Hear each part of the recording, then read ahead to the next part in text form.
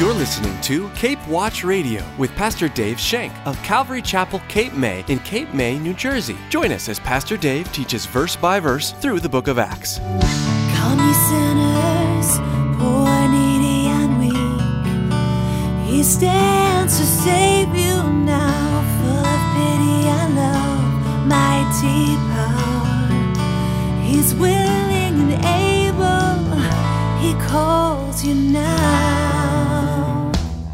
The Lord is speaking to Moses, and He says this: the land which you cross over to possess is a land of hills and valleys. So, if the Christian life is compared to the promised land of the nation Israel, then we can assume that our new life in Christ, the Christian life, we will be a life filled with hills and valleys, including highs, lows, successes, failures, times of great joy, and times of sadness. Many of us are caught off guard when a tragedy or trial seemingly comes out of nowhere. In some cases, many of us are met with struggles or challenges right after experiencing a great victory or success. In today's message, Pastor Dave reminds us that although our lives are filled with valleys and hills, God's providence is in both our highs and our lows. Now here's Pastor Dave with part 1 of today's message entitled, The Fourth Journey Begins in Peace. Acts 23 is where our main scriptures will be. We'll also be in 2 Corinthians 4. So if you can put a note there for 2 Corinthians 4. We'll also be in Philippians 4. Put a tag there. And it will be in 2 Corinthians 10, but you don't have to turn there. And Daniel 6. So you might be doing some hopping today, but I'm not sure. But we're not really sure. So we're going to be in Acts 23 to begin with. Acts 23. We're going to look at the end of the chapter, verses 25 through 35. So if you've found that place in your sword, you have it marked, and you are there now, won't you read along silently as I read aloud, please? He wrote a letter in the following manner: Claudius Lysis, to the most excellent governor Felix, greetings. This man was seized by the Jews and was about to be killed by them. Coming with the troops, I rescued him, having learned that he was a Roman. And when I wanted to know the reason why they accused him, I brought him before their council. I found out that he was accused concerning questions of their law, but had nothing charged against him deserving death or chains. And when it was told to me that the Jews lay in wait for the man, I sent him immediately to you, and also commanded his accusers to state before you the charges against him. Farewell. Then the soldiers, as they were commanded, took Paul and brought him by night to Antipatris. The next day they left the horsemen to go on with him and returned to the barracks. When they came to Caesarea and had delivered the letter to the governor, they also presented Paul to him. And when the governor had read it, he asked what province he was from. And when he understood that he was from Caesarea, he said, I will hear you when your accusers have also come. And he commanded him to be kept in Herod's praetorium. The abundant life that Jesus speaks about in John 10:10 has been compared to the land of promise that God was giving the nation of Israel. It's been compared in many, many different ways. The abundant life, the promised land that the Israels were seeking. In Deuteronomy 11, verse 11, the Lord is speaking to Moses, and He says this: the land which you cross over to possess is a land of hills and valleys. So, if the Christian life is compared to the promised land of the nation Israel, then we can assume that our new life in Christ, the Christian life, we will be a life filled with hills and valleys, including highs, lows, successes, failures, times of great joy, and times of sadness. Warren Wiersbe, one of my most favorite commentators, says this, quote, in one day, the disciple of Christ can move from the attacks of hell to the glory of heaven and back again. You ever experienced this in your life? You know, when I was reading this, the first thing I thought of was a hurricane. You know, when I look at my life, sometimes my Christian life reminds me of a hurricane. Not the disorder or the craziness of that, but when I look at my life, things are going along good. And trouble's around the corner. It's lurking somewhere, and you hear about it, but you kind of ignore it. You kind of let it pass. Oh, it'll go by. Just like we hear the weather reports. There's a storm brewing in the Atlantic. Oh, yeah, well, that's far off. Well, as it gets closer and closer, it looks like we might get hit. And as this trial or trouble gets closer and closer, you think, well, this might actually affect me in some way, And then pretty soon the clouds come rolling in. The wind picks up, and you think, this might be more serious than I'm thinking about. Then all of a sudden the ocean gets rough, the waves start to crash against the shore, and all of a sudden the hurricane gets closer and closer, the stronger and stronger the winds get, and the rain starts. It starts slowly at first, and all of a sudden it becomes a downpour, and you're in the midst of it.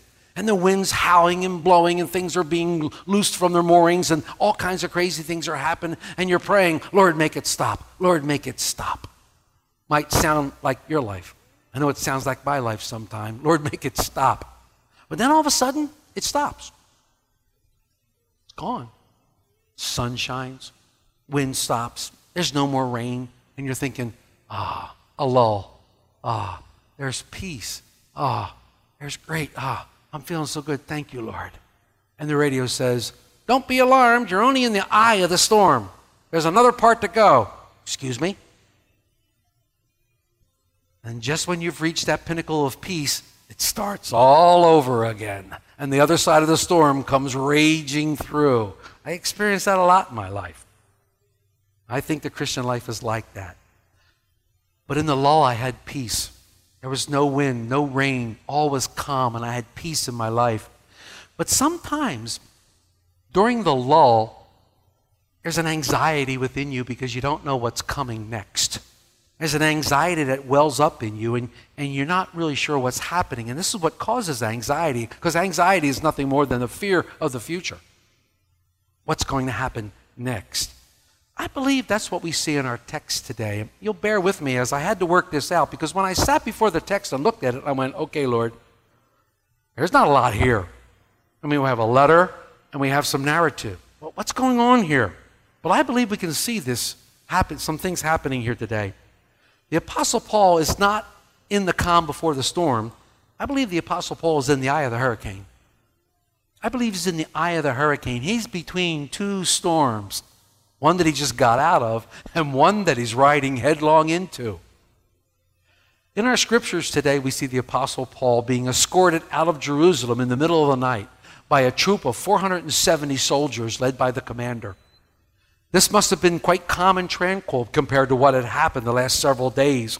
I mean, since Paul arrived in Jerusalem, there had been riot after riot, accusation after accusation. He was screamed at by the high priest. He reviled against the high priest, which caused him to be slapped in the face. Both parties wanted to pull him apart. Both parties wanted to take care of him. He was threatened with scourging and death by not only the Jews, but the Romans as well. His time in Jerusalem had nothing more than horrendous. Like a wild hurricane had just passed through. He probably was wondering what's going on. Wonder if Paul was thinking, what's going to happen next? But there was a lull. In the midst of all this craziness that was happening, Jesus Christ appears to him in his cell. He had calmed Paul's heart and encouraged him to be of good cheer and to take courage. This restored Paul's strength, and it gave him power. He knew that he was in the Lord's will, and it refreshed him. Jesus commended Paul on his witness in Jerusalem, commended him after Paul thought he was nothing more than a failure. And Jesus told him, you're going to go to Rome, Paul. You're going to go to Rome and you're going to testify there of me. This must have made Paul's heart sore. We studied as the providential hand of God intervened on Paul's behalf last week, and he thwarted an assassination attempt. So now, surrounded by Roman soldiers on his way to Caesarea, Paul's journey to Jerusalem came to an end, and then that was probably somewhat suspicious, but what begins is the long, arduous journey to Rome. So Paul goes forth on his fourth journey. Some believe that it was a fourth missionary journey. Some believe that this was indeed his fourth journey. Now we read of 3 strong missionary journeys in the Bible. But here we know Paul is leaving, and we know if you've read the Word, you know that he's going to go through a lot of things and go to a lot of different places. So this really could be his fourth missionary journey, although it doesn't really say that. But I believe Paul was at peace. I believe Paul was at peace with this. And we ended last week's verses when we saw Paul being mounted on a horse and sent with his escort to the new governor Felix. The commander had a letter. Let's look at verses 25 through 30 in Acts. He wrote a letter the following manner: Claudius Lysis, to the most excellent governor Felix, greetings. This man was seized by the Jews and was about to be killed by them. Coming with the troops, I rescued him, having learned that he was a Roman. And when I wanted to know the reason they accused him, I brought him before their council. I found out that he was accused concerning questions of their law, but I had nothing charged against him deserving death of chains. And when it was told me that the Jews lay in wait for him, I sent him immediately to you, and also commanded his accusers to state before you the charges against him. Farewell. The man who was going to review Paul's case, the man who was going to make a determination between Paul's guilt and innocence, was known as Antonius Felix. We know a little bit about Antonius Felix. He was an ex-slave. Antonius Felix was an ex-slave. In fact, he was the first ever ex-slave to rise in power in the Roman Empire. The Roman historian Tacitus wrote this about Felix, that he exercised the power of a king in the spirit of a slave. But he also wrote that he was a vulgar ruffian. Interesting, he had some connections. He married a woman named Drusilla. She was the great-granddaughter of Antony and Cleopatra. So Felix was the great-grandson of the great Antony of Rome. So he had some connections. But we learned several things in the letter that we just read. We now know the commander's name. Before, it was just called commander. Now he has a name. His name is Claudius Lysis. And we know that he places Rome in a good light to Felix because he embellishes upon what happened. He embellishes upon what happened. He says, when I saw what was happening, I came to rescue him because we knew he was a Roman. Well, that's not what Scripture says. Scripture says they didn't know he was a Roman until after they were wanting to scourge him, and Paul told him he was a Roman. So he embellished a little bit. Not quite what happened. We do know that the main accusation against Paul was a matter of Jewish law, which is true. And we finally see Claudius's opinion that Paul had nothing to been charged with that deserved death. So we see a lot about this letter. But in the final verses of the chapter, Paul and the letter are delivered to Felix in Caesarea. And Paul is detained until his accusers arrive.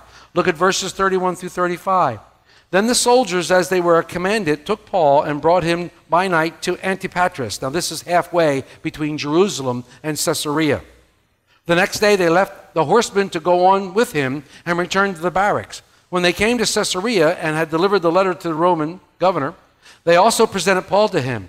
And when the governor had read it, he asked what province he was from. And when he understood that he was from Caesarea, he said, I will hear you when your accusers also have come. And he commanded him to be kept in Herod's praetorium.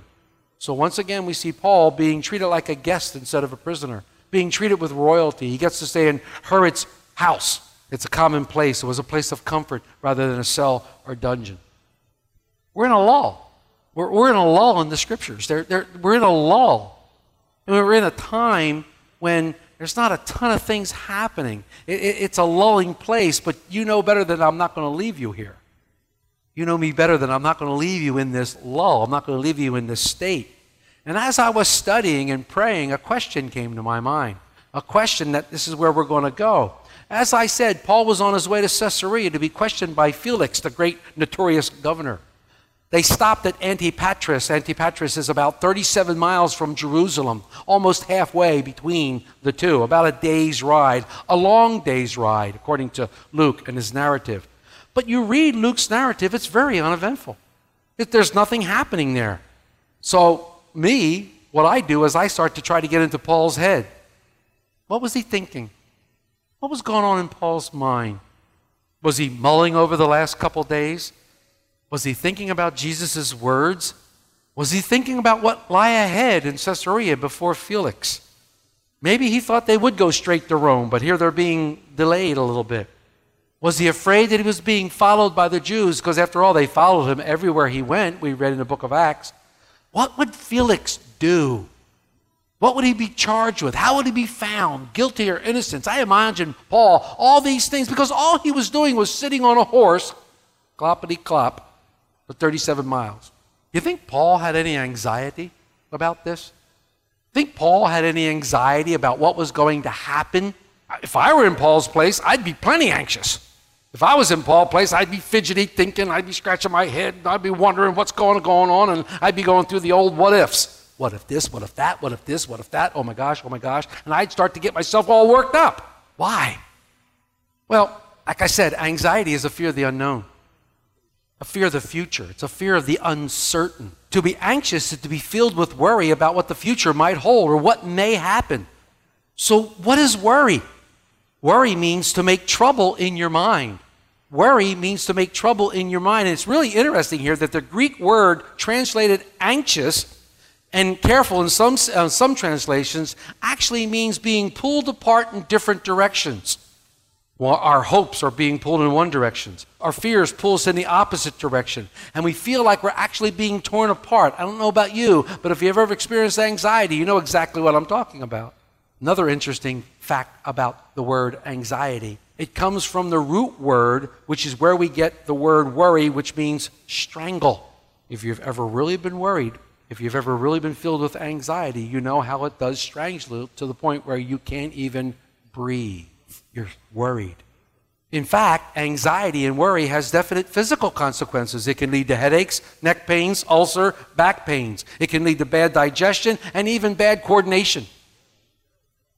But from a spiritual point of view, worry is wrong thinking in your mind. And worry is wrong feeling in your heart. How you feel about your circumstances, how you feel about people, how you feel about things. Worry happens to me when I'm in a lull. Worry happens to me when I'm in a lull, especially in the middle of the night. In the middle of the night, I'll wake up. And then as I'm trying to get back to sleep, my brain starts to go about 9,000 miles an hour. And the what ifs come in. And all these problems come in. I'm like, and you're like, wait a minute. It's a great time to cry out to the Lord. It's a great time to cry out, Lord, you got to help me through this. I don't want to be anxious. I know when I'm not supposed to be anxious. The what ifs, oh my gosh. But I don't believe Paul was anxious. I don't believe Paul was anxious a bit because he knew what Jesus had told him. He was confident in that. He was thinking about that. He had peace. Paul trusted in Christ to see him through what was going on him. If you've saved that 2 Corinthians spot, 2 Corinthians 4, why don't you turn there for a minute?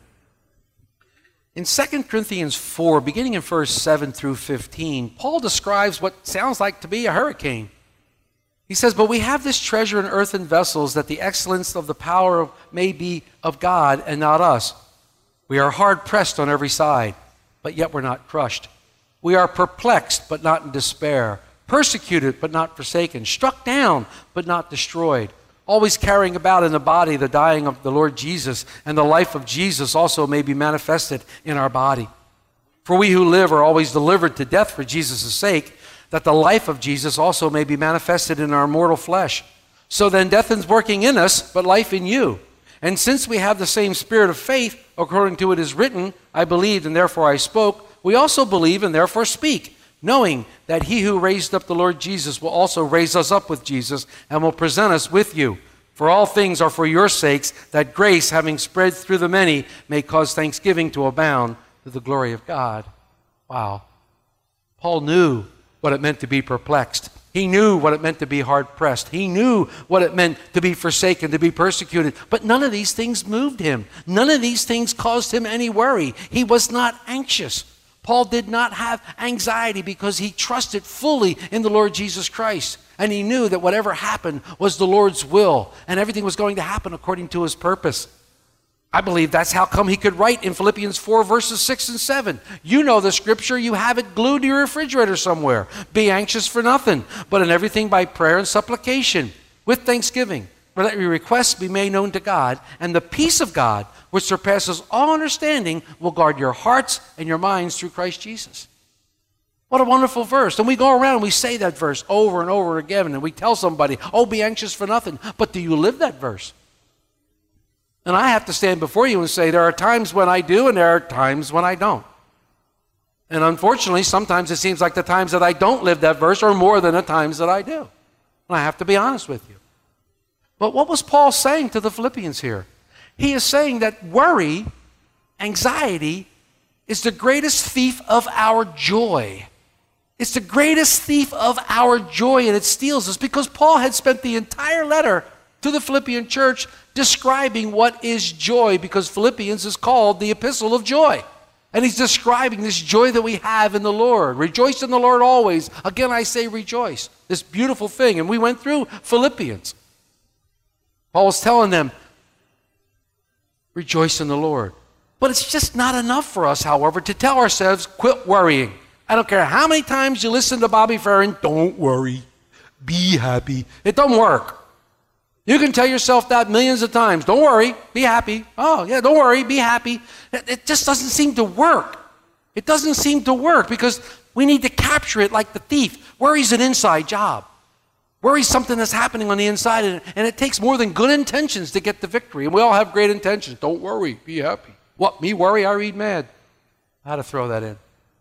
If we're to conquer worry and experience this secure mind that we have in Christ Jesus, I believe that this is the secure mind that Paul had on the way to Caesarea. But we must meet the conditions of the Lord that he has laid out for us. We must pray. We must present our supplications before the Lord with thanksgiving. Those are the antidote here. We must be thankful and confident that knowing that God hears our prayers and will answer us according to his will and to his purpose. This should give us security. I believe Paul had this security on his way to Caesarea, on that long, lonesome ride. I believe he had this security. We should have this secure mind, and this secure mind that we have in Jesus Christ is the antidote for worry. It's the antidote for anxiousness. Be anxious for nothing. Sometimes in my life, I'm anxious for everything. It doesn't matter what it is. I'm anxious about it. He says, be anxious for nothing. But let your requests be known to God, and his peace, the peace of God, it surpasses all understanding. Look what it's going to do for you. It's going to guard your heart, and it's going to guard your mind. It's going to guard wrong thinking and wrong feeling. It's going to guard that. I liken God's peace to this. It's a soldier standing guard and protecting your heart and your mind. God's peace is a soldier standing, protecting your heart and your mind. What is it protecting it from? It's protecting it from anxiety and worry. You know, here Paul was surrounded by soldiers, 470 of them on the way to Antipatris. But Paul was confident because he knew and he was infused with the soldier of God, Jesus Christ. Paul had the one who mattered, not the 470. He had the one that mattered. See, having the peace of God involves both the heart and the mind, like I said. Look what the prophet Isaiah said in Isaiah 26, verses 3 and 4. You, talking to the Lord, will keep him in perfect peace, whose mind is stayed on you because he trusts in you. Trust in the Lord forever, for in Yah, the Lord, is everlasting strength. Trust in the Lord. I don't have the peace when I'm involved in wrong thinking, and that's what happens to me. It happens to me in the middle of the night. I get involved in wrong thinking. I start thinking about the wrong thing, the what-ifs. Wrong thinkings lead to wrong feeling. And before long, my heart and my mind are pulled apart, and I'm strangled with worry. I'm strangled with worry. Pastor Dave will continue teaching through the book of Acts the next time you join us. You know, programs like Cape Watch Radio can be a huge blessing that God uses in the lives of countless people. But we must always be careful about just hearing God's word.